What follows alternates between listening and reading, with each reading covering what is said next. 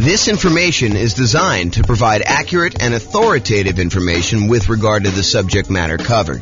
It is offered with the understanding that the presenters are not engaged in rendering legal, accounting, or other professional services. If legal advice or other expert advice is required, the services of a competent professional should be sought. Welcome to the Burlington Real Estate Investing and Real Estate Financial Planning Podcast. Learn all about investing in real estate in Burlington, Vermont, with a combination of real estate financial planning and modeling with numbers specific to Burlington, plus syndicated, more generalized recordings of live and pre-recorded real estate investing classes, not all of them specific to Burlington. Be sure to stay tuned after the podcast for a message from our sponsors. Well, good evening and welcome everyone. I am James Orr, and tonight's presentation is BRRRR Real Estate Investing Strategy. And BRRRR stands for Buy, Rehab, Rent, Refinance, and Repeat. I always got to stop and think about that. So I'm going to jump right into the presentation. So this is part of a series that we're doing where we're digging into all of the different real estate investing strategies. So far, we've done the buy and hold real estate investing strategy, where we talked about buy and hold property, short-term and vacation rentals. Then the next class, we did a whole series on the nomad strategy. Nomad strategy is buying a property, moving in as an owner-occupant, living there for a year, and then converting that property to a rental after living there for a year, sometimes a little bit more. But we do that because you can buy properties with little or nothing down, and you get a much better interest rate when you buy a property as an owner-occupant.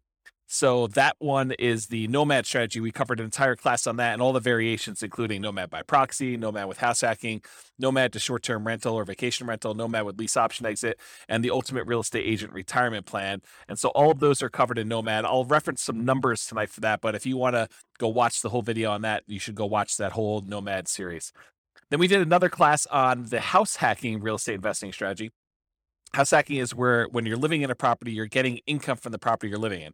The most common example is buying a duplex or a triplex or a fourplex, where you live in one of the units and then you rent out the other sides to be able to do that, or up and down, depending on how it's structured. And so house hacking is all about different ways to make money on a property that you are currently living in.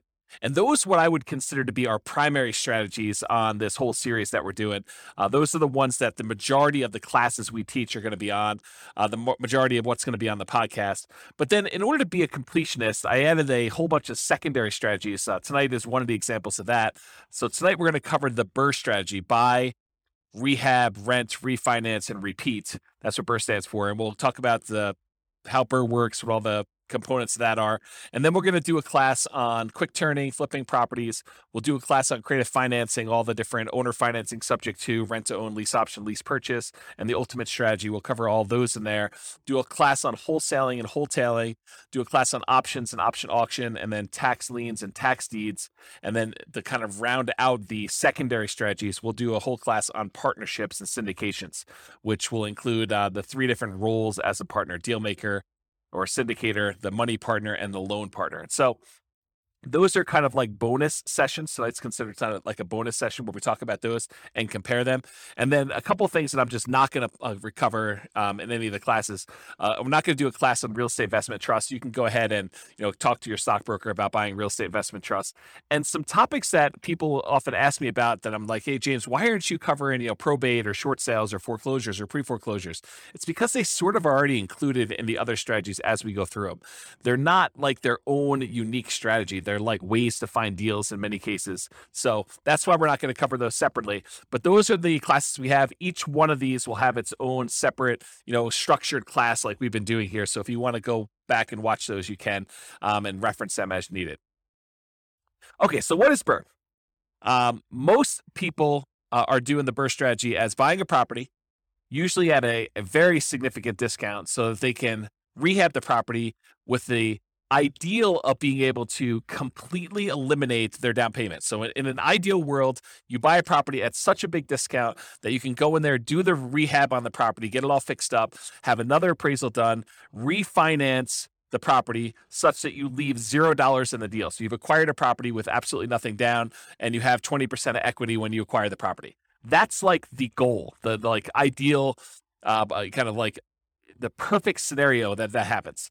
Now, in reality, it rarely happens that way where you're able to get a deal where you have completely eliminated your down payment. It's much more likely for you to leave, 1, 2, 3, 4, 5, maybe 10% of the price of the property in the deal when you do that. So when you do your refinance, you're usually going to leave a little bit of money in the deal, unless you happen to find an exceptional deal, or the market changes and you're able to find these types of deals where you're able to do that. So that's what the BRRRR strategy is about. So when you typically buy the BRRRR properties, you have to be buying for significantly below the after repaired value, which we often call ARV, after repaired value. So to be able to buy a property, you do that. Often you're needing to buy in that 70% to 75% of the after repaired value range. With major rehabs, it may even be lower. So if you buy a property that needs even more work, a lot of times you'll need to get even bigger discount than that 70 to 75%, because realize that you're going to have all of your acquisition costs going in to buy the property on the first time. You're going to have holding costs while you're doing the rehab. You have your rehab costs, and then you've got your secondary, refinance costs of getting the secondary loan on that. So there's quite a bit of expense in getting the deal done. And a lot of times the loans, in order to do the first part of the property, when you do your first acquisition, it's usually some type of hard money loan in a lot of cases, not all the time. And those tend to be a little bit more expensive loans to begin with. So in order to buy these properties, you need to be able to get very significant discounts on them. There are two flavors of BRRRR that I kind of like to think about. And just so you know where I'm coming from, BRRRR used to be my primary strategy. So a long time ago, when I first started getting involved in real estate investing, this was the strategy I went to first. And I used the strategy for a long time until I switched to other strategies, but primarily buy and hold and a little bit of nomading is primarily what I've been focused on lately. So the two flavors of BRRRR, though, cash purchase and then refinance. So a lot of times you'll go in there with all cash, you'll buy the property. Sometimes it's your own cash, sometimes it's a partner's cash, sometimes you're borrowing money against another property you own. So it's a quasi form of cash, but you're buying the property for cash, and then eventually, once you're done with all the rehab, you're refinancing the property and pulling all your cash back out. Another flavor of BRRRR is where you finance the purchase to begin with, and then you do a refinance in order to get your original loan paid off, and you leave very little money in the deal at that point. And remember, for number two, the one where we do the finance purchase, you'll be financing the property twice. So remember to account for 2 closing costs and 2 financing costs in order to get that loan. So you'll have to do the holding costs while you're rehabbing it, which is often a little bit more expensive, and then you'll do the financing and closing costs on that second kind of permanent loan that you're going to do for, in a lot of cases, 30-year fixed rate financing in order to have that property long-term as a rental. All right, so I'm going to use the same format we've been using for some of the previous classes where we talked about, all the different characteristics or way to kind of inspect a real estate investing strategy. And you'll notice me talking about some things, and you're like, but James, what about this really unusual example where I do this thing and I do this thing and it works out this way?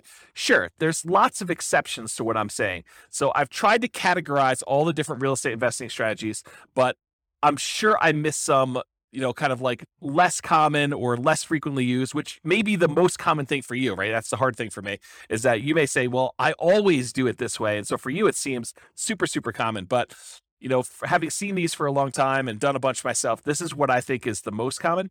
And of course, there may be exceptions to that. I think of all the different strategies, BRRRR may be one of those ones where this is especially true, where there are so many different exceptions to BRRRR. There's so many different ways to kind of break this out and slice it up and make it happen that you're bound to find a lot of different exceptions with BRRRR, more so than I think in a lot of the other strategies where I tend to cover a lot more comprehensively what's going on. And remember, this is not one of our primary strategies. This is one of our secondary strategies that we're sort of covering just to be completionists, but this isn't really our primary strategy. It's not our primary teaching mechanism for these episodes for the podcast and recordings. Okay, so another warning, just because you don't think there's a chance that X can happen doesn't mean it won't happen. This is designed to be a starting point discussion to help you make better investing decisions on your own with additional knowledge. So please do your own research. Don't rely solely on me to get all this done. Okay, so BRRRR variations. So there are some different ways to do BRRRR, and I primarily did single-family homes for doing our modeling here, but you could have just as easily said, I'm going to do BRRRR, and I'm going to find only duplexes, or I'm going to find only triplexes, or only fourplexes, or apartments, or I'm going to do single-family homes, or condos, or townhomes, or whatever you're going to do. So there's lots of different ways to kind of approach this from a different property type perspective. And then the other thing is, you could purchase properties locally.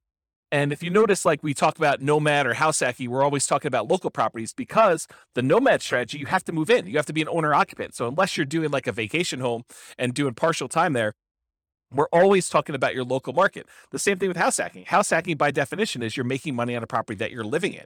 You're buying a duplex, triplex, or fourplex that you're moving into and living there, or you're renting out a part of a single family home, like you're getting roommates, as another example of the house hacking strategy. So it's all about your local market when we're talking about nomad and house hacking.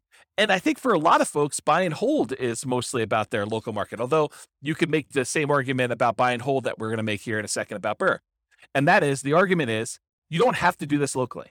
If you're in a market where it's really, really hard to find a property that you could buy at a big enough discount that you could do rehab and refinance and get all, or at least most of your money back out of the deal, or leave very little money in the deal, if you want to look at it that way.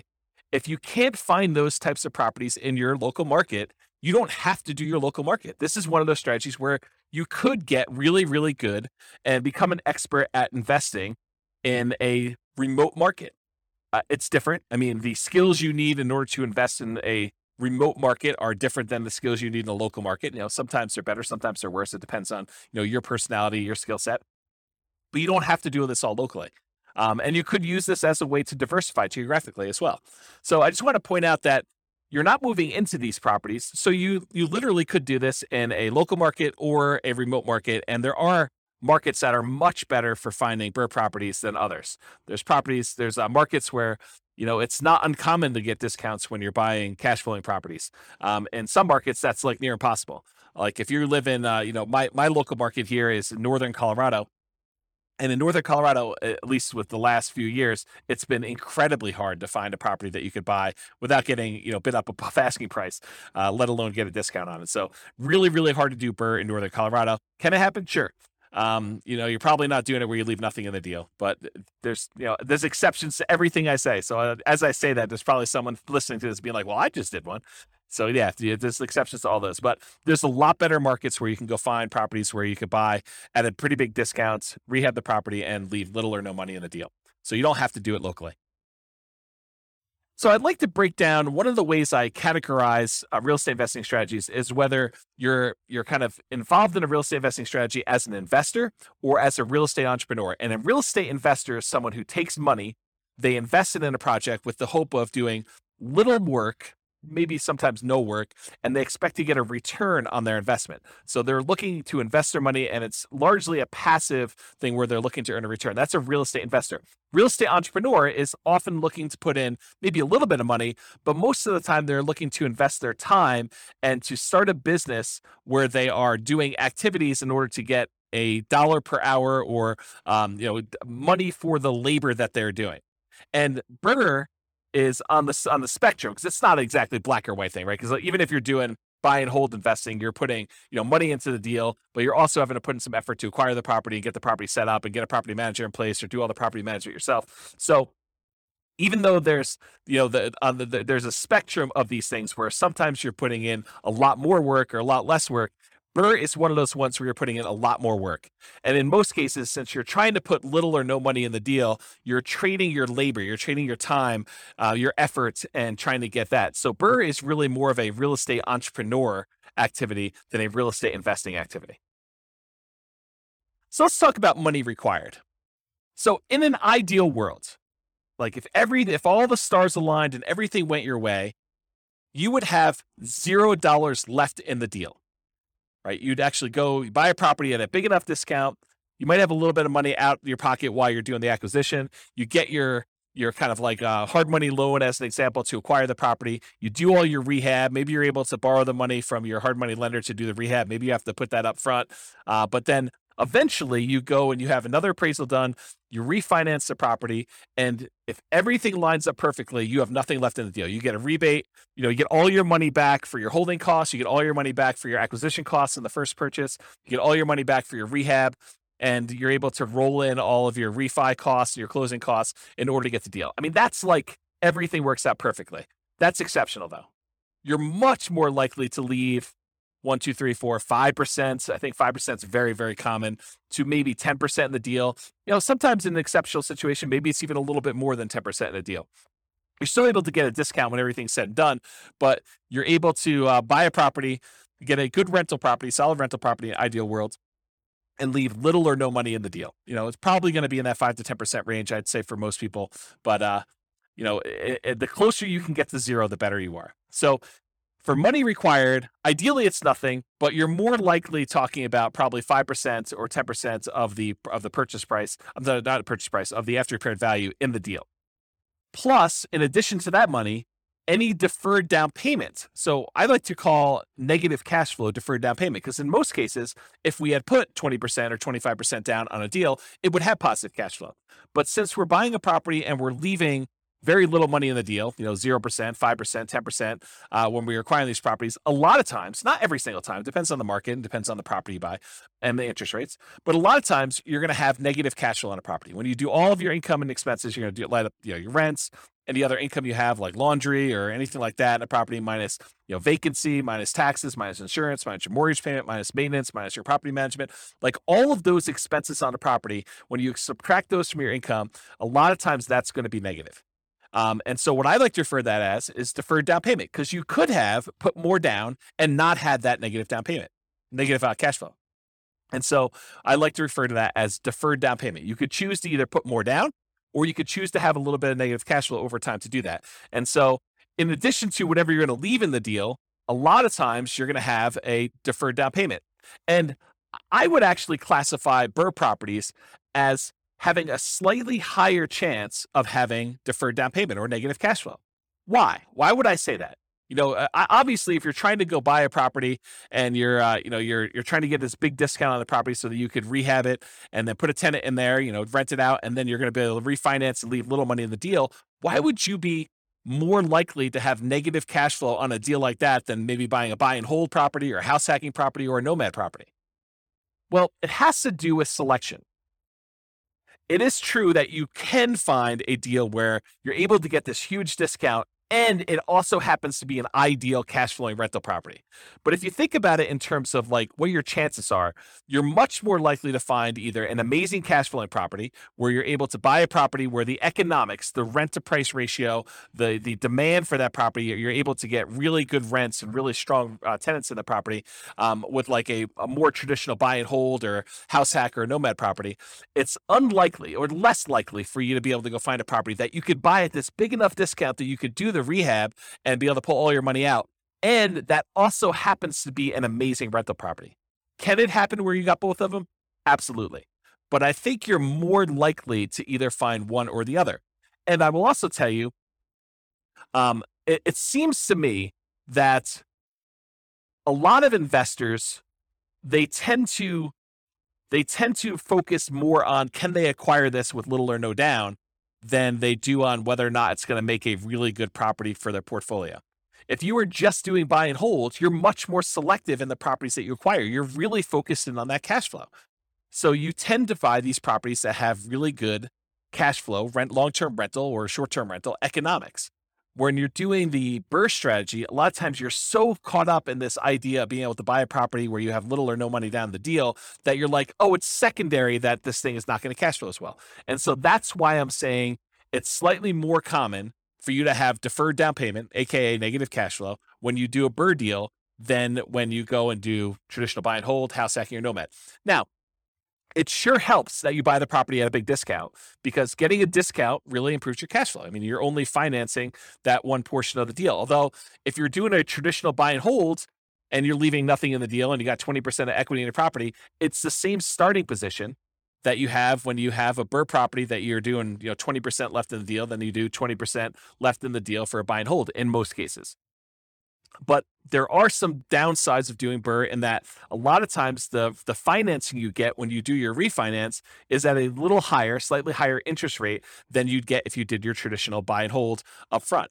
Not always. I think that there are some loan programs where you can get very, very close, or sometimes you can do just as good. But I think there are some advantages historically to buying buy and hold properties where you get 20% down, you're acquiring the property that way.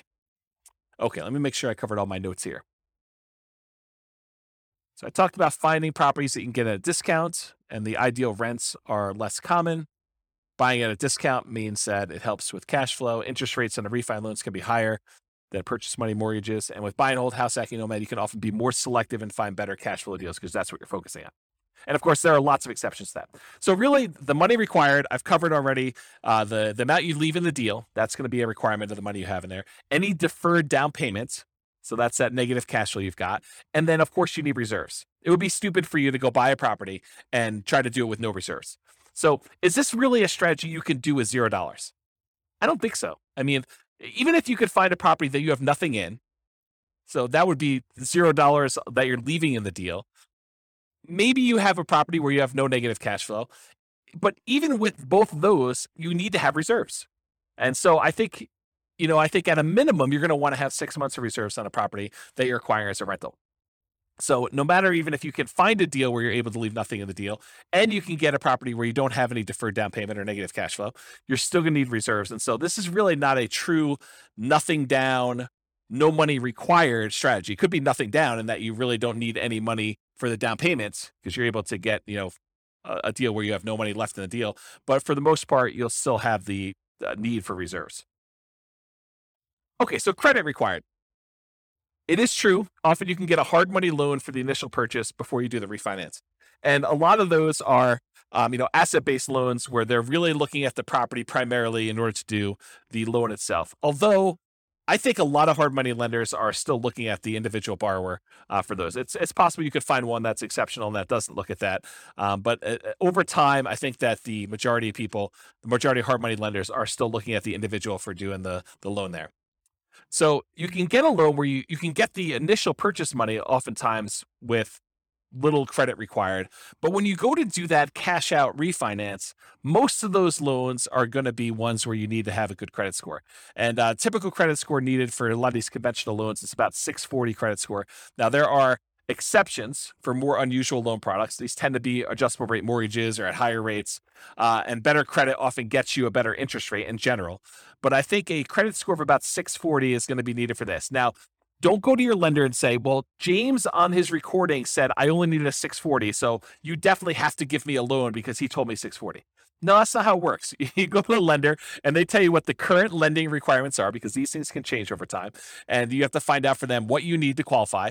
And you can go find out from them exactly what the number is. But historically, it's about 640 is what the credit score is for being able to do these. So go talk to your lender and find out. And before I did BRRRR, I would make sure I had both my financing to do the initial acquisition and I knew exactly and was pre-qualified to be able to do this cash out, or not cash out, the refinance, rate and term refinance in order to be able to pull all my money out of the deal in order to do the BRRRR thing before I bought the property. Because there's few things worse.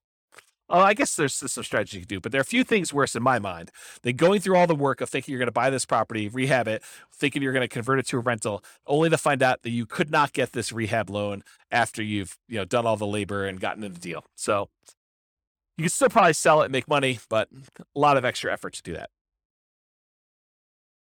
Okay, some less common situations. If you find a lender doing more creative lending, that's a possibility as well. Or if you're buying without a loan, all cash, a credit score is not required. So if you're trying to buy these properties, I guess that's technically not BRRRR because you're not doing the refi in the end.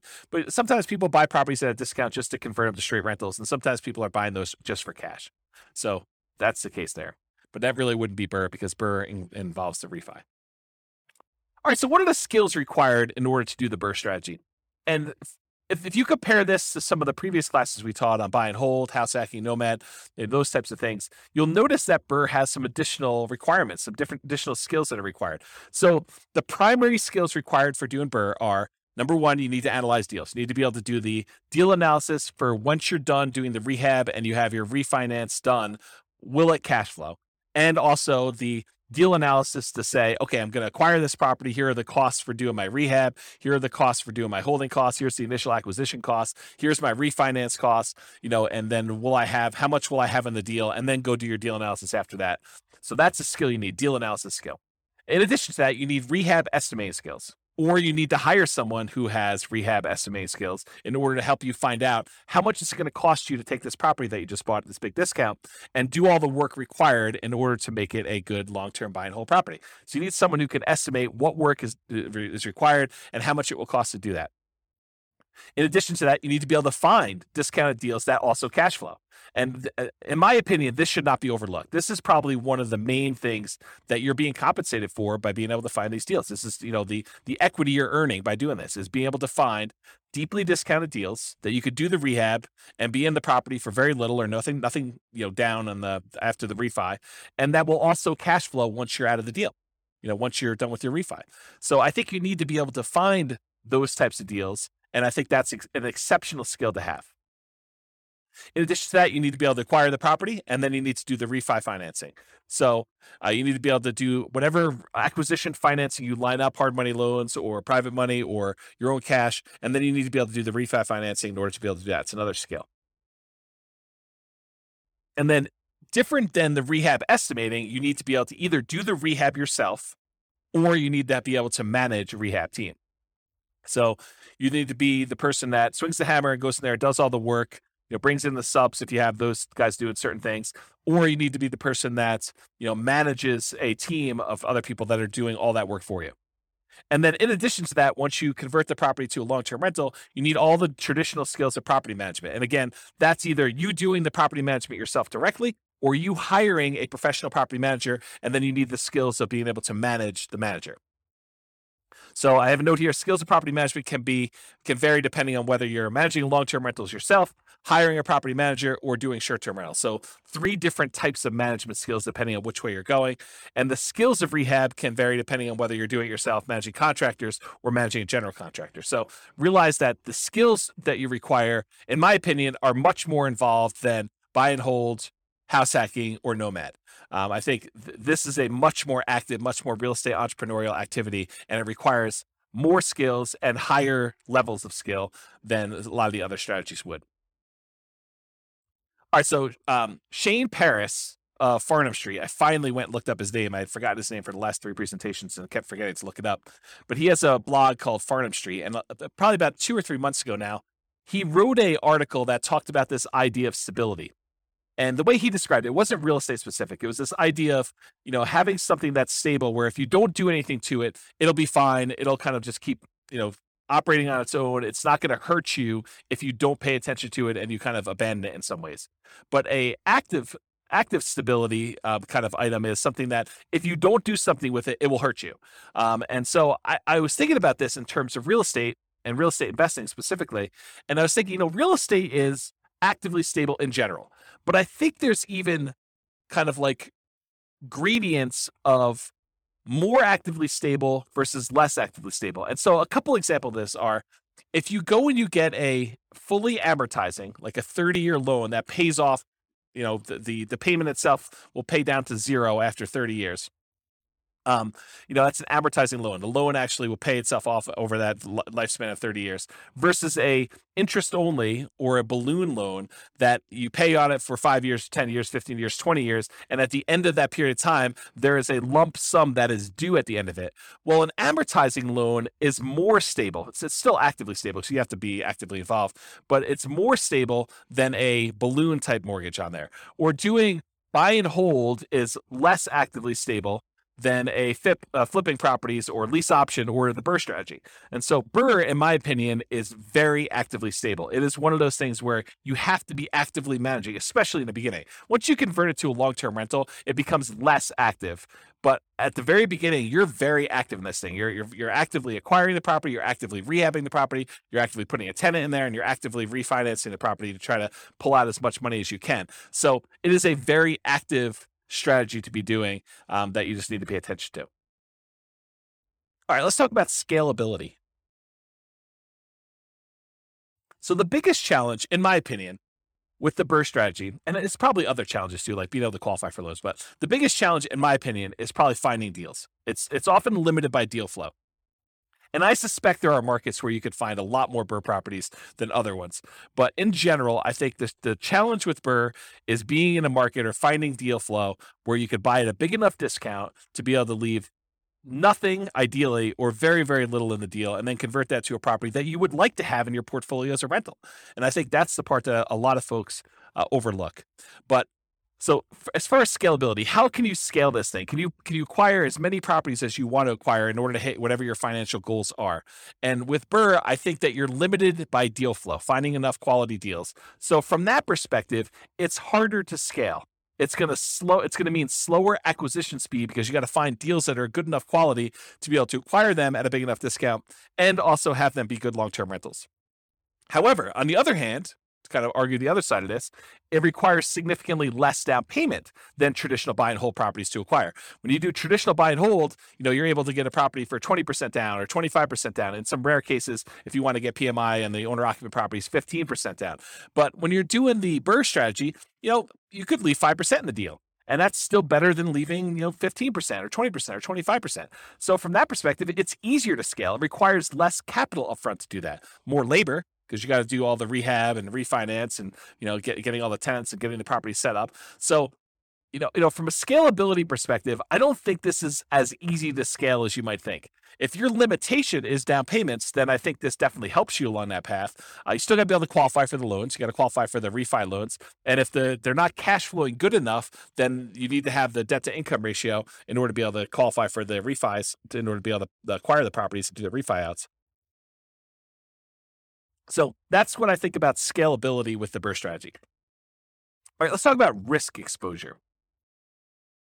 In my opinion, the BRRRR strategy has a high risk rating. And I think some of the other strategies we talked about, the buy and hold, the nomad and the house hacking, we kind of rated these a little bit lower in risk. And the reason why is I think you have extra risks when you're doing the BRRRR strategy that you don't have with buy and hold or house hacking or nomad. So you have a double risk exposure, in my opinion. You have the risks during rehab and the risks of long-term rentals. So what risks do you have? So the risks include amplified returns, and these can be both positive or negative. But whenever you have a small down payment, it amplifies the returns. So if you have a little amount of money invested and you make a return on it, a positive return on it, the returns look larger because the amount of money you made is on a small amount. But it goes the other way too. If you have a loss, if you have negative cash flow or the property value goes down or you have something happens to the property, you have a negative return on that, that also gets amplified because you had a small amount of money in the deal. So you can get amplified returns with the BRRRR strategy, just like you can with the nomad strategy, or in some cases house hacking if you're putting little down when you're buying these owner occupant properties. So that's the same risk we'd see there, but you see it with BRRRR because a lot of times you have nothing in the deal or very little in the deal. In addition to that, I believe you have an increased likelihood of negative cash flow, those deferred down payments we talked about when I talked about money required. And the reason why is you have small or no down payments in the deal.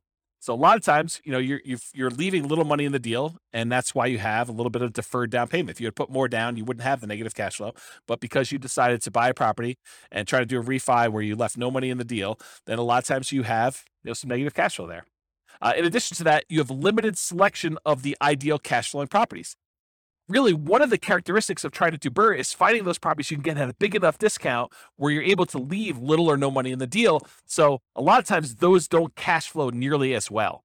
And so you have a limited selection of these ideal cash flowing properties because they also need to meet the criteria of needing rehab and being able to buy them at a big enough discount where it makes sense to do those. And then in addition, you have an increased likelihood of negative cash flow because you get slightly worse financing and interest rates when you do these refinances, especially if you're doing cash out refinances. So a lot of times you get penalized a little bit on that interest rate. Not all the time, but a lot of times you'll be penalized with doing those types of loans. And so for those three reasons, smaller no down payments, the limited selection of the ideal cash flowing properties that also qualify as BRRRR, and that slightly worse cash flowing interest rates are the reasons why you'll have negative cash flow. So that's an additional risk you see in BRRRR.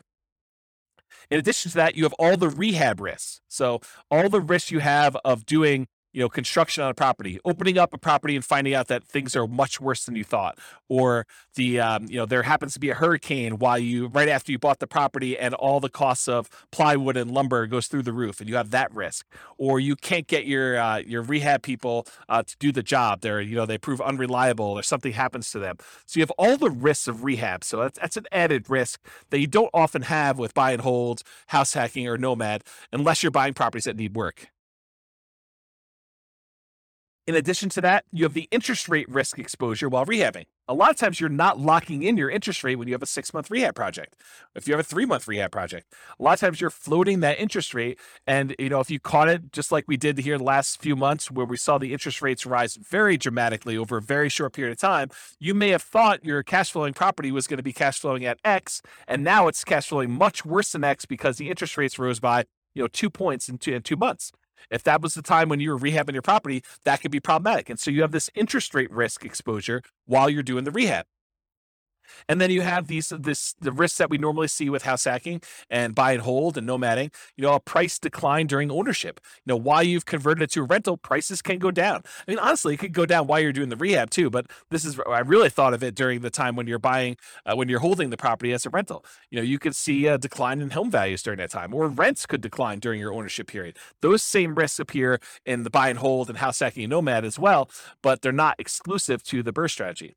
And then in addition to that, if for something happens and you're unable to make those payments on the loan, you have a credit risk. If you can't make payments on your mortgage, then your credit is at risk of doing that. And that's the same as buy and hold and nomad and house hacking. And then in addition to the ones, these also are shared with buy and hold, nomad, and house hacking. You have the typical tenant property management risk. You have the risk of being sued for violating fair housing. People say you discriminate against them by, trying to put a tenant in the property, or someone slips and falls in your property. You have those risks as well. And some of these can be offset by some insurance, but at the same time, you do have those risks doing BRRRR. Some of them are unique to BRRRR, like the rehab risks and interest rate risks while doing the rehab, and probably increased likelihood of negative cash flow. But some of them are shared across all their strategies as well. That's why I think BRRRR has a higher risk rating, which I would consider just high in general, but it's higher than buy and hold, nomad, and house hacking, in my opinion.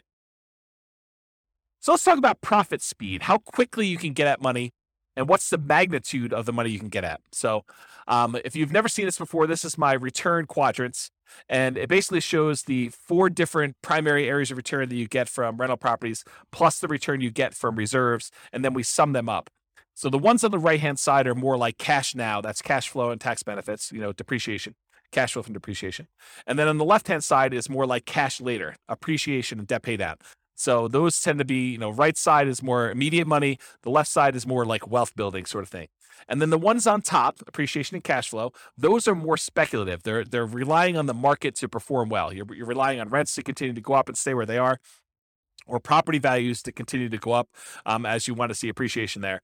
And if the market goes down, we see a drop in prices, you'll have some negative appreciation there. Or if rents don't hold up, if we see a decline in rents or a kind of pullback in rents, you might see your cash flow dip or go negative if it's really close. And then the ones on the bottom are less speculative. They're more certain, and that is the debt pay down portion of it. So as long as you make the payments on the mortgage you have, you're going to pay down a certain amount of debt each year until that thing is paid off if you have an amortizing loan. And then, of course, unless the tax law changes, you're going to get the tax benefits of depreciation. So the ones on the bottom are more certain, less speculative, and the ones on the top are more speculative and less certain.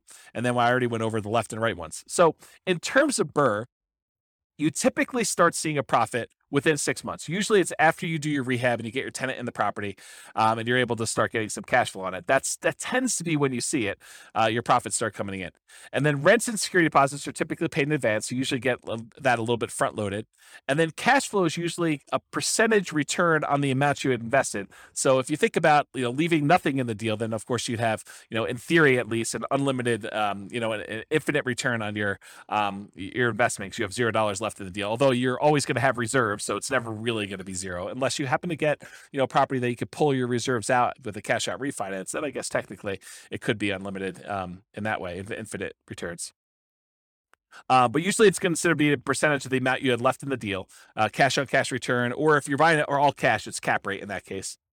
And then you often have with BRRRR, which is relatively unique for a BRRRR strategy, you often have a big paper return from forced appreciation. So when you acquire the property and you're able to capture that appreciation, the equity you had in the deal that you kind of worked with the rehab in order to capture, that's a big paper return you have.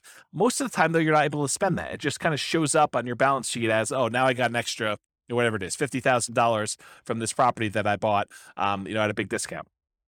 And then you have cash flow from depreciation, and that could be cash flow with each paycheck So you can go to your employer and say, hey, I'd like to change my exemptions because I know I'm going to have this depreciation benefit and I don't need to pay in as much in taxes on my paycheck, so I can get a little bit more from each paycheck when I do that. Or you can get it at the end of the year in the terms of tax savings, whether you pay in less if you owe money, or that you actually get a rebate at the end of the year if you didn't make any adjustments, and you usually get a rebate because your exemptions are not set up the way they should be. Okay, so that's profit speed. So how do you find these BRRRR deals? Because I think that's one of the biggest challenges with this strategy. So the most common methods for finding BRRRR properties is going to be inside the MLS, for sale by owner, and wholesalers.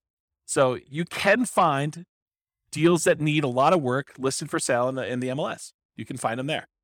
You can also find people that are looking to sell their property for sale by owner. They have opted not to list it in the MLS. And there's really two subgroups of these for sale by owner groups. There's the ones that are actively marketing their property. These are the for sale by owners that are putting a sign in the yard, or they're putting their property up on Zillow or Craigslist or Redfin or wherever they're putting their property to advertise it.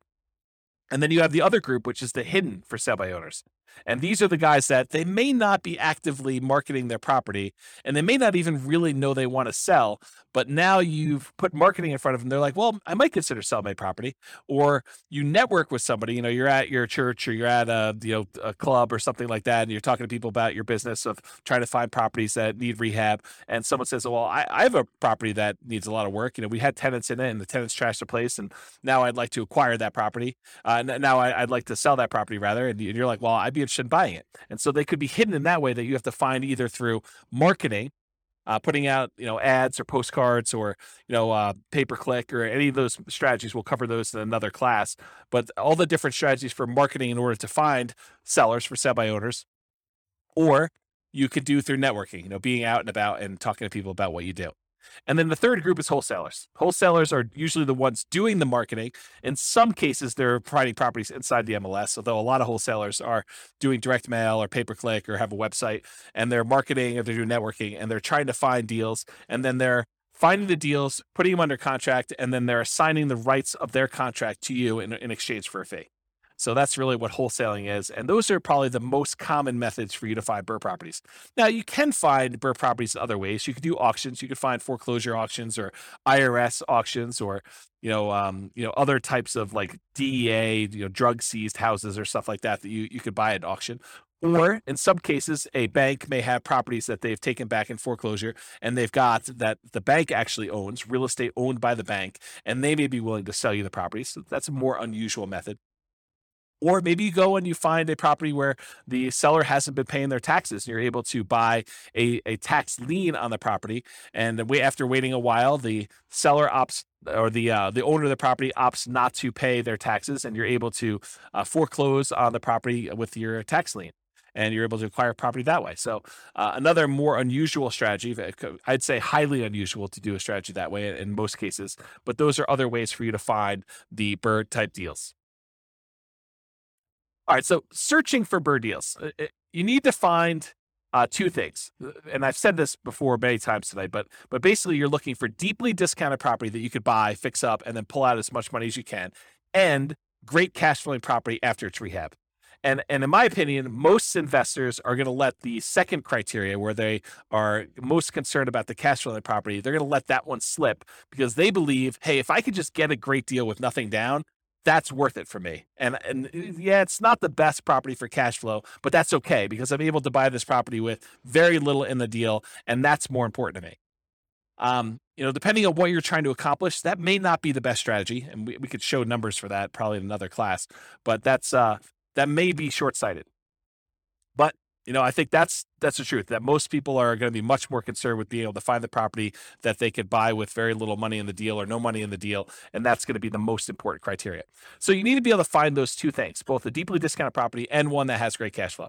And you're typically searching for all the fixer-upper type terms in the MLS, or through wholesalers or stuff like that. So terms like handyman special, or fixer, or fix, or TLC, or needs work, or mold, or asbestos, or damage, or fire, or smoke, or water damage, like all of the terms that you look for something that needs repairs on property. So, when you're setting up your search, you're asking your real estate agent to help you find these types of deals, make sure you get those search terms added so that you can find potential deals to do that.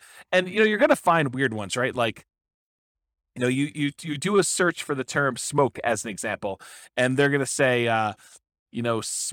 smoked glass windows in this room or something like that. And that's not really what you're looking at, but you'll get some false positives. You still need to manually sift and sort and go through those and make sure that the numbers work and that the property really makes sense. So better to have false positives than to miss the property completely, in my opinion, when you're looking for these deals. So how do you analyze these deals? Well, doing the BRRRR part, the like fix up part, the rehab section of it, you'll want to use your own rehab spreadsheet. I probably will provide one of those at some point, but I don't have one ready for you. But for the actual rental part of it, the world's greatest real estate deal analysis spreadsheet is ideal for doing the rental part. So you have to do the property after you do your refinance. You'll do a kind of like put down how much you have in the deal and what your rent is on the property and all the other expenses of it, and you could do that. You can get a copy of the spreadsheet at realestatefinancialplanner.com/spreadsheet, and it is, I call it the world's greatest real estate deal analysis spreadsheet because it's awesome for doing rental property analysis as to whether or not you should buy and hold a property. And then for the other part of it, for the acquisition, the rehab, and then doing the refinance part of it, you'll want to do that analysis separately to make sure that those numbers work using a different spreadsheet. All right, so what market conditions are good for somebody who is trying to buy BRRRR properties? Well, obviously you need markets where you can buy properties that need work at a discount. If you can't do that, I mean, it's hard to do the BRRRR strategy without buying properties at a discount. So that's like the number one criteria. But ideally, otherwise, you need markets with good cash flow and markets with strong appreciation and rent appreciation. You want to be buying in a market where you're going to get some good appreciation, and in markets where you're going to get some good rent appreciation and cash flow is going to improve over time. It's challenging to do the BRRRR strategy in markets with significant negative cash flow with reasonable down payments. A property that even if you put 20% down, it wouldn't have good cash flow. Or markets with no or negative appreciation and rent appreciation. So, properties that they're the same price they were 10 years ago, or properties where rents are going down because the population is declining and you have a surplus of inventory and low demand. Those are hard markets to do this strategy in.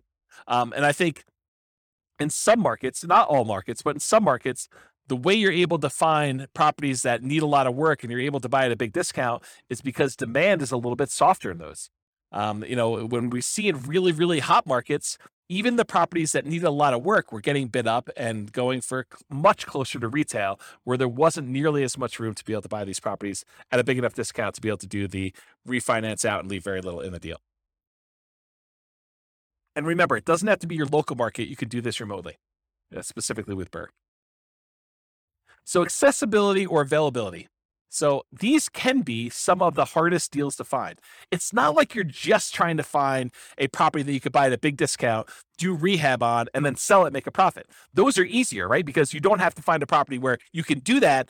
And after you're done doing that, it's going to have amazing cash flow. That's part of the challenge. It needs to be both a deeply discounted deal where you can go in, do rehab, and pull as much money as you can out of the property so that you leave as little in the deal as you can. And then once you do that, it has to also cash flow like crazy. So these can be some of the hardest deals to find, in my opinion. They must be both that fixer-upper and good cash flowing rentals. And some markets are much easier than others. So you can invest in remote markets to find these deals. So as far as being able to have accessibility and availability, this is a hard one. It's not like nomading where, a lot of properties would look at nomading and now we're being selected based on a whole different level of criteria. These are like, there's not that many that come along, and so this could be your limiting factor. So can you use your retirement account to do BRRRR strategies? Yeah, you can use your retirement account to invest in BRRRR strategies with a self-directed retirement account because you're not moving into the property. You're not living in the property. You will be limited in the amount of rehab that you could do directly if you're using your own retirement account, because I don't think you're supposed to be doing the labor on your properties that you're doing that. There may be some exceptions with some types of self-directed retirement accounts, but in general, you're not supposed to be doing the labor yourself. So you could be limited in what you could do with that. And it may also change the financing you use. A lot of these self-directed retirement accounts, self-directed 401k, self-directed IRA accounts, they require much larger down payment or loan to value when you do your refi on the loan. And so you may not be thinking about, 80% loan to value. You may be thinking more like 65% loan to value, which makes it much, much harder for you to be able to acquire properties at those ratios and leave very little in the deal. So now we're going to talk about the quantitative analysis. Up to this point, we've talked primarily about the qualitative analysis, like the qualities of doing the BRRRR strategy, like, accessibility and scalability and risk and down payments required. Now we're going to really dive into numbers. And so I will start off. I hope, it is my sincere hope that I have not been discouraging to you about doing the BRRRR strategy, because it is a lot of effort and a lot of work to find deals that are amazing. But when it works, it is absolutely amazing. Like, this was my primary strategy. This is the strategy I started with. And when you can find these deals and you can acquire properties and leave very little in the deal or nothing in the deal, and they cash flow, it's awesome. I mean, just absolutely amazing. So it's worth the effort if you're willing to put in the effort to try to find these. If I had to start over again and do this from the beginning, I'm not sure this would be my only strategy. I probably would do this, and I try to find as many of these as I could. Unless I found a honeypot where I could get an unlimited number, I probably would be doing other strategies in parallel at the same time, trying to justify or trying to speed along the process by doing more than one strategy at the same time. But here you go. So for the quantitative analysis, when BRRRR works, it can be amazing. So how well does the BRRRR strategy perform toward achieving financial independence? And I'll just make a note here. Each of these things that I'm doing here, each of the analysis we did, they literally could be their own hour, 2 hour, some of them full day classes by themselves. I could dig in deep and I could explain to you how things are working and look at all the different metrics and how risky they are and how risk compares doing one strategy to another. And is it better to do more down payment? Is it better to keep higher reserves? What's the impact of doing reserves? What's the impact of doing property management? So there's all sorts of variations and subtlety and kind of nuance that we could do, where I could do an entire hour, 2 hour, full day class on each one of these. So I'm going to do like a big picture overview where we talk about how long it takes to achieve financial independence for a fictitious couple with very specific assumptions. Okay. It is naive, though, to generalize these results. Don't think, oh, it is always that way, because when James did his analysis, in this example with Norm and Norma, which is who we're kind of using to prototype through a lot of this modeling, when he did those analysis with them, it seemed like this was better. Well, this won't always be better for everyone in every situation. If Norm and Norma were in a different real estate market, or they were saving a different amount, or they had different income or different debt to income ratios, all those things would impact their results. And so in that case, something may be better another way than what we're saying here. So don't generalize this and say it's always better to do X or it's always better to do Y. I think that would be foolish for you to do. Okay. So, I'm going to use the same properties we've been using throughout all the different examples, even though I could make a really strong case that you're not as likely to find properties that have both the discount or rehab capability and the cash flowing attributes that we've been using for the traditional buy and hold, house hacking, and nomad that we've used in the previous classes. I am going to, for tonight, just to try to make it a closer apples to apples comparison. It's not the same, but just to try to make it closer, I'm going to use the exact same property with the same economics, same price, same rent, same taxes, same insurance kind of expenses to do that. You could make a case that the properties are going to be a little bit worse. Maybe they're a little cheaper. Maybe they're, you're able to get a property that's, is a little bit less expensive than you would otherwise pick, or maybe they're more expensive. There's lots of different reasons why they would be different, but for the sake of simplifying as much as I can, I'm using the same property. You would still be limited by your 45% debt to income ratio, any down payments that you're leaving in the property, so I'll show you some examples of those, and having reserves. So it's not like you can do an unlimited number of these, right? And part of it's going to be you trying to find, it's still limited by 45% debt to income, and you're still limited by whatever amount you're leaving in the deal, and you're still limited by having reserves. I think I use 6 months reserves to be able to do these because I think that's a prudent number to use. And so I'm going to do 3 different cases of BRRRR. I'm going to do a situation where they leave nothing in the deal. That's like the ideal situation where they actually are able to do this and not have any money left in the deal. I'm going to do one where they leave 5% in the deal, and I'm going to do ones where they leave 10% left in the deal. And I'll show you how long it takes Norm and Norma, our kind of prototypical modeling people, how long it takes them to achieve financial independence with those 3 cases with our assumptions there. But let's first define what financial independence actually means mathematically. So financial independence is when your investments, in this case, mostly rental properties, although a little bit comes from other things like their stock market account, but it's when your investments can provide you with your minimum target monthly income in retirement. What we might call either lean fire or just fire, depending on if you're really looking at your minimum as this is my hey, absolute minimum I need. Ideally, I'd like to have more, but really we're saying, okay, in this particular case, how long will it take them for their investments to produce $5,000 a month, adjusted up for inflation? So it's $5,000 in today's dollars, but 5 years from now, it's more than that. And the three sources of their investments to provide money toward that $5,000 a month is number one, passive income from Social Security, any pensions they have, and or annuities. So in this case, they don't have any pensions, they don't have any annuities, and I assume Social Security for them starts at age 67, which I'll talk about here in a second, but that's the three sources of income for number one. Number two, net cash flow from rentals. So this is primarily what they're going to be relying on. They're looking to have the cash flow after all their expenses on their properties. So all the rents and any extra income they've got coming from property like laundry money or something like that, minus principal, interest, taxes, insurance, maintenance, vacancy, property management, if they had any. In this case, they're managing the properties themselves. So anything, all their income minus all those expenses is their net cash flow on their rentals. And the third thing is any extra money that they have in their bank account invested in the stock market at multiplied by their safe withdrawal rate. So the three things are that passive income from Social Security, pensions, or annuities, any net cash flow from their rentals, and then the yearly safe withdrawal rate times their invested assets. The sum of all three of those need to provide enough money for them to meet their minimum target monthly income retirement. When they do that, we consider them financially independent.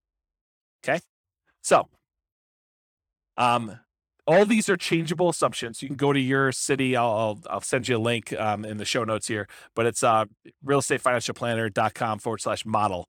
And it allows you to pick a city. And in that city, it has examples of some of these scenarios, and just go click through and you'll be able to change all these assumptions. But in this case, here are the assumptions I use. They're all changeable. So this is Norm and Norma. They're married. They're both 21 years old. They've recently graduated from college, and they're working in a technology department of a large healthcare business. They have a total of $10,000 saved up, not $10,000 each, $10,000 total between the two of them. They earn combined between the two of them $72,000 per year.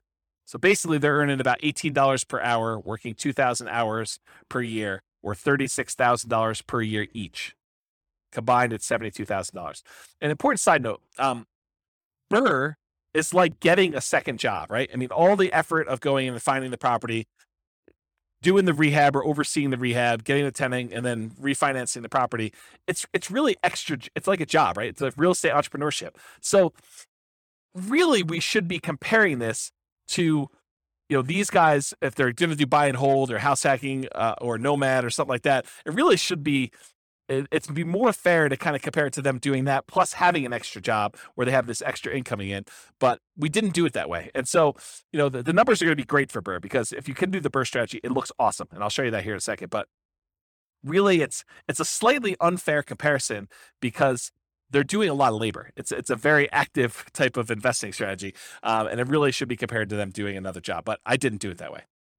They are saving about $1,000 per month before they buy any houses. And in the case of BRRRR, they're not buying any owner-occupant properties. They're continuing to rent while they do the BRRRR strategy to acquire rentals.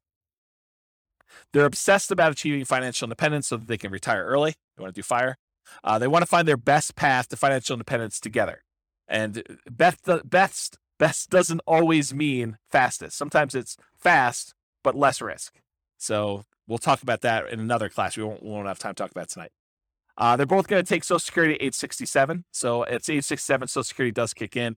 And Social Security is estimated based on them working until age 67, which if they achieve financial independence, they technically stop working in my modeling. So the modeling is a little bit less conservative in that way. But honestly, if they achieve financial independence before they're 67, it really doesn't matter that Social Security kicked in. It just kind of boosts them. But they already achieved financial independence if they did that. And if they hadn't by then it really is legit that they worked till 67 anyway. So it's good in that way. Although you could claim that my modeling is the tiniest bit sloppy, and that I just assume that the amount they're getting from Social Security is based on them working till 67, when if they stop working earlier, it's technically not. Okay, I'm also going to be using the interest rates that I had in the handout for loan type mortgage insurance comparisons. I'll put a link to that in the show notes as well. But this shows you all the different interest rates that I'm using in all these different classes for owner occupant loans and also investment loans. And I did not penalize BRRRR for doing these refi loans, even though I think sometimes you will see a small premium for doing these refis out. And so I'm going to use the 6.625 number for doing the BRRRR strategy. All right, some more changeable assumptions. So I modeled this for 60 years, 720 months. We assume their tax rate, their effective income tax rate for calculating the cash flow from depreciation is 17.85%. We assume it's a 3% inflation rate. That's the long-term average. The Fed's target rate is 2%. I happen to be recording this in a time of really high inflation, and so the numbers seem really, really low. But over a very long period of time, that's a good number to use, 3%. We're using that 6.625% mortgage interest rate. It's 20% equity rate and term refi. So we're using the number as if they're doing a rate and term refi with 20% equity. I'm using a best case with no penalty to the rate. For their safe withdrawal rate, we assume that they have a 4% yearly safe withdrawal rate. If you want to go read up on the Trinity study or 4% safe withdrawal rate, you can go read about that online. And then we assume that they need $5,000 in target monthly income retirement in today's dollars to do that. Ideally, their ideal number is $10,000 a month, although we're not using that in tonight's presentation at all. Okay. All right, so let's talk a little bit about the property. So the property assumptions, and these are all changeable as well. It's a $375,000 property, and it goes up at a rate of 3% per year. So the property values are going up at the same rate as inflation. They're going to do either leaving nothing in the deal, having 20% equity, leaving 5% in the deal, having about 15% equity, leaving 10% in the deal, and then they're going to do that rate and term refinance. So those are the three options that we're going to run, whether they are able to leave nothing in there, leave 5% in there, or leave 10% in there. The closing and the refinance costs are already included. I'm not adding any extra ones. So we're assuming that in order to do this, those numbers are already included in their rate and term refi. So that's another reason why you could say these numbers are 5%, 10%, because I've assumed that those include all the acquisition costs in the first one, all of the acquisition costs or the refinance costs, rather, on the second one, on second loan. Assuming no seller concessions, so they're buying at a big discount. They're not able to get the seller to contribute toward their closing costs. The interest rate, again, 6.625 for that 20% down. There's no PMI. They're doing a 30-year, 360-month mortgage. Rent on the property is $2,600 per month, and it increases at a rate of 3% per year. This is the same we used for selecting an optimal buy and hold property or house hacking or nomading. So I think in a lot of cases, the BRRRR strategy would be slightly handicapped. It would be slightly worse price to cash flow economics, as you would when you had a wide selection. You could pick anything you want, just concerned about maximizing cash flow. 3% of the monthly income is assumed vacancy rates, which some people would argue, hey, that's really low. Well, I'm assuming that they're starting 60 to 90 days early before the property is vacant to be able to get a tenant. So I'm assuming that they're really optimizing property management. If in your market you want to change that number because yours is a little higher, go ahead and do that. But really, when you think about it, the rent you get on a property helps determine what the vacancy rate is, right? If you drop rent, vacancy should go down. If you're trying to push rent, then vacancy should go up. It's kind of like a flexible number there that you have somewhat control over. 10% of the monthly income is assumed maintenance rate. So we're using 10% of that $2,600 a month to set aside each month for maintenance on the property. We're using 0.75% of the value of the property each year for property taxes. So at $375,000, it's about $2,800 per year in property taxes on the property. And that, as the property value goes up, the taxes on it go up as well. And then 0.4% of the value of the property each year is the assumed property insurance rate. And so that also goes up as the property value increases each year. And then this is a residential property, and 15% of the purchase price is considered the value of the land when doing our depreciation recapture, our depreciation calculation for cash flow from depreciation for the tax benefits. Okay? All right, so let's look at numbers. So first thing to start off, I'm going to give you some of the numbers from the previous classes we taught.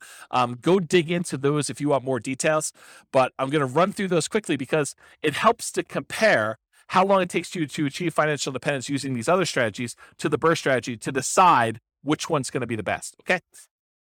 So for in the buy and hold class, we talked about what if Norm and Norma don't buy any rental properties at all? They basically take all of their money and they invest 100% in the stock market. They don't even buy a property to live in. They continue renting, and so they're investing $1,000 a month in the stock market. They can retire after 40.17 years, or about month 482. So if they invest for 40 years, they'd be, at 61 years old at the time, and they'd be able to be financially independent by investing in the stock market. We assume the stock market's earning about 8% per year. Okay. In our advanced podcast episodes, we do variable rates of return. So when we do the advanced analysis, we actually make the home price appreciation random. We make the rent appreciation rate random. We make the mortgage interest rates random over time. We make the inflation rate random, and we make the stock market rate of return random. And so all of those, and then we run Monte Carlo analysis to show you like how having, property values not always go up by 3%. Sometimes they go down, sometimes they go up, sometimes they go up by a lot, sometimes they go down by a lot. And same thing with rents, and mortgage interest rates can rise over time or drop over time, and inflation, all that stuff, and how that really impacts the strategy. So that's more the advanced podcast. We're not going to cover that tonight.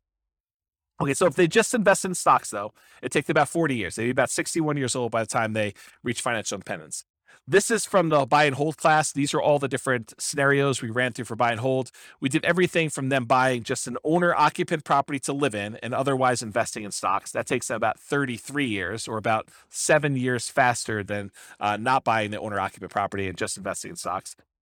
We did a whole bunch of stuff on buying, 10 rental properties. I think we did 20% down, 25% down, and 15% down. And those take about 30 years, 28 years, 30 years, somewhere in that ballpark, in order for them to be financially independent.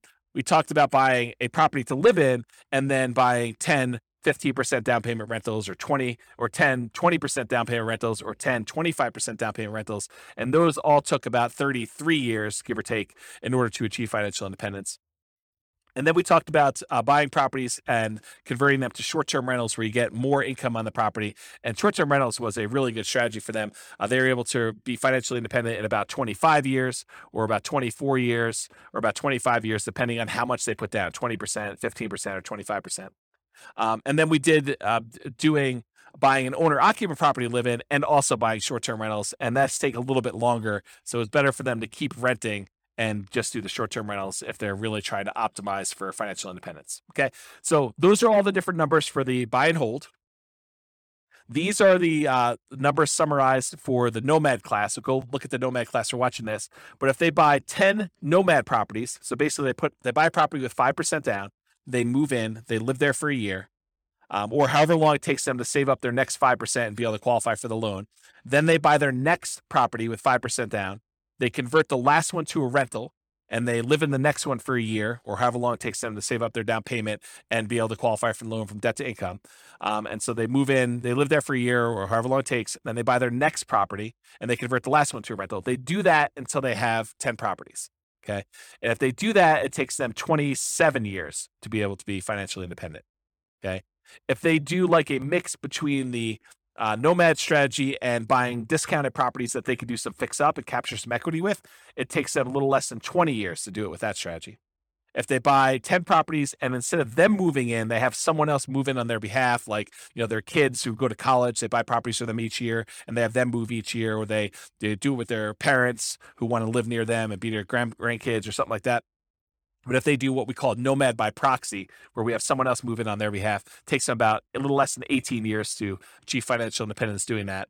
If they do the Nomad strategy where they're nomading each year, but once they convert it to a rental, they convert it to a short-term rental, not doing just traditional long-term rentals, it takes them about 13 years or so in order to be able to be financially independent if they do that. If they do Nomad, but they also get a roommate, they house hack, that takes them about 22 years to do it with one roommate, takes them about 20 years with two roommates, takes them about 18 years with three roommates, or it takes them about 17 years with four roommates. Okay. And then if they're short on down payment, they can use a strategy called Nomad with lease option in order to have a tenant buyer come in after they move out of the property and try to buy the property from them after they've leased it for a year or two or three. And they're able to use the non-refundable option fee in order to put the down payment to provide that from them. That takes about 32 years or so for them to be financially independent using that strategy.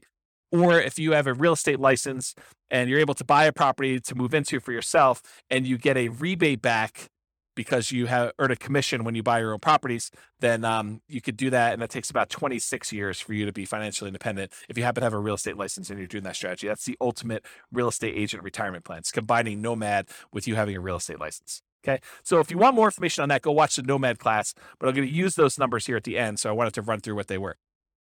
And then here's the house hacking numbers. We really have 5 different groups for house hacking. And basically, if I remember correctly, how did I do this? If they're doing Nomad with house hacking, there's certain numbers there. And then and there's different roommates. So we have house hacking with 1 roommate, 2 roommates, 3 roommates, 4 roommates. And that's buying one property and doing it. It takes them 394 months, 373 months, 334 months, or 304 months to do that, depending on how many roommates they have. The lowest one is the one where they have 4 roommates. Or if they buy one property and they house hack, but then they buy additional rental properties, 10, 15% down rentals or 10, 20% down rentals, it's shorter for them to do that, 357 months to be able to acquire properties that way. Or if they have different roommates and they're buying the rental properties there, really the fastest one is going to be 273 months.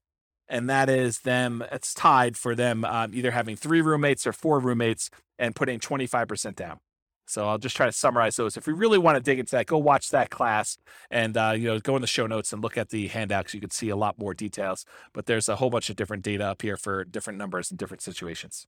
This is why it could literally be a whole day to do like one of these, because I could go into detail and really dig into what's happening and why. Okay, so let's do the second to last slide here. And this one shows a combination of all of the different time to achieve financial independence from all the different classes that we've done so far. So on the left-hand side here, if you're looking at the handouts or you happen to be watching the video, on the left-hand side are all the buy and hold strategies. Those are kind of highlighted in this green area. Then there's another section of a variety of Nomad strategies. Then there's a section highlighted in orange that show you all the Nomad with house hacking strategies.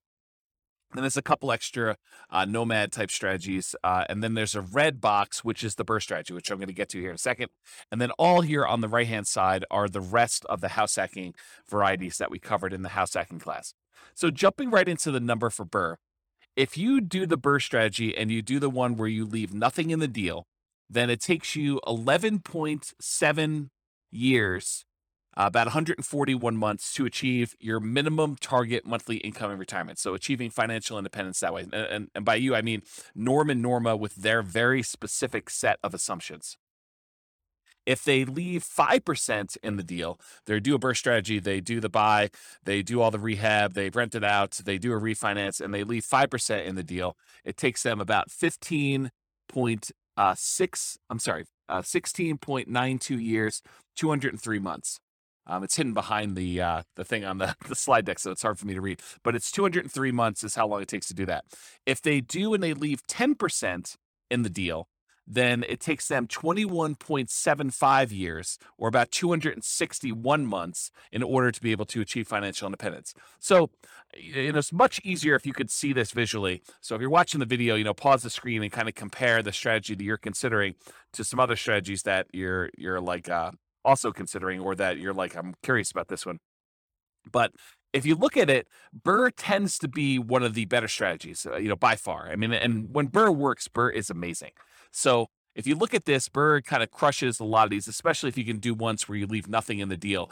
The next closest one is probably doing Nomad, where you convert them to short-term rentals. So the number one, the best one to do is BRRRR with nothing in the deal. The next best one, though, is doing Nomad and then converting them to short-term rentals. And the other Nomads, they tend to do really, really well. Like all the Nomads with house hacking, Nomad by proxy, Nomad fixer-upper, which is kind of like a slight variation of BRRRR. It's not exactly BRRRR, but you're fixing up properties, trying to get them at a discount. So if you look at those, though, BRRRR and Nomad are both really, really good. House hacking is probably the next best one. depending on which one you do. And then, of course, traditional buy and hold is still amazing. It's a lot better than doing stocks, but it is not as good as a lot of the nomad ones, a lot of the house hacking ones. And so of the ones we've covered so far, and we've got a bunch of other classes to cover, including, fixer uppers and quick turning properties and other strategies like that, which we'll cover in future classes. But if you look at those, BRRRR does really, really well. So I would encourage you to take some time and look at the video or look at the handouts from the show notes and kind of compare these to yourself. Also, just as a side note, we are going through and doing like each individual case and diving deep into that particular strategy. So, for example, we'll dive deep into Norma buying 10, 20% down payment rentals, or Norma buying 10, 25% down payment rentals. And then we're going to do each one of those as its own separate podcast episode for the Real Estate Financial Planner podcast. So go check out those if you really want to do a deep dive into the specifics of those, where we look at more than just this minimum target monthly income in retirement. Okay. All right. So let's finish up here. So in conclusion, when I do my modeling, the assumptions I use matter a lot, right? Like if we use a slightly different property, if we didn't use $375,000 as an example, if we use $200,000 properties, the numbers could be very different. If we use a different price to rent ratio, they could be very different. If they were saving at a different rate, it would be very different. If they had a different income, their debt to income ratios would be very different, and it could impact their ability to qualify for loans and slow that down or speed it up. So the assumptions I use for modeling matter a lot. It's not okay. It's not encouraged. It's not desired for you to go and take the modeling I did and extrapolate that out and say, it is always best to do a nothing down BRRRR deal or nomad with short-term rentals, nomad to short-term rentals. Like, there could be situations where those are not the fastest strategies, okay?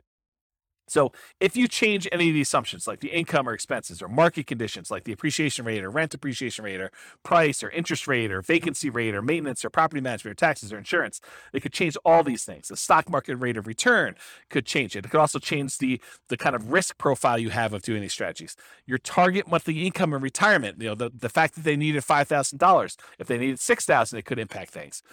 Their safe withdrawal rate could impact things. The cash flow characteristics of the property, whether it really is an amazing cash flowing property, or if it's more likely to be a BRRRR property that has, second tier or third tier cash flow characteristics, but you're able to get it where you're able to have nothing in the deal or 5% in the deal. And the number of properties you buy. Maybe it's better to only buy 5. Maybe it's better to only buy 11. Maybe it's better to buy 15 and then sell off half of them, or maybe it's better to pay off properties early. All of these things matter, and they matter in the assumptions. And I can't cover all of them in one class. That's really why we're doing a series of these classes over time. So the strategies that work best in your market or that market for Norma may differ from yours and vice versa. So you can't just automatically assume that. You really need to go plug in your own numbers and do some math for your own specific situation. And you can do that at the realestatefinancialplanner.com/model. Just pick your city, and it's kind of like a starting point with a lot of the assumptions. But any of the assumptions we use are changeable. And so you can go ahead and change those to better match what you're trying to accomplish and what your numbers look more like. Okay? So that's it. This has been James Orr with the Real Estate Financial Planner. I hope you enjoyed class. The next class, I believe, is on quick turning properties and fix and flips. And we'll continue on with the series of different modeling. And hopefully we'll get through those, and then we'll be able to move on to some more meaty topics about how to implement some of these strategies rather than more of this kind of like big picture strategy sort of like kind of class. So hope you have a great night. Thanks so much. Bye-bye for now. With home prices up, mortgage interest rates up, and rents up, but not quite enough to counteract the higher prices and interest rates, cash flow on rental properties in Burlington is harder than ever. Book a call with the Real Estate Financial Planner to apply our proprietary 88 strategies to improve cash flow on your rentals. See the show notes for a link to schedule your call and improve your cash flow today. If you're a real estate agent, lender, or professional in Burlington that wants to help our real estate investor listeners, consider reaching out to learn about collaboration opportunities with this podcast. We'd love to add more value to our listeners by having you assist our investors buy, sell, and finance their real estate investments.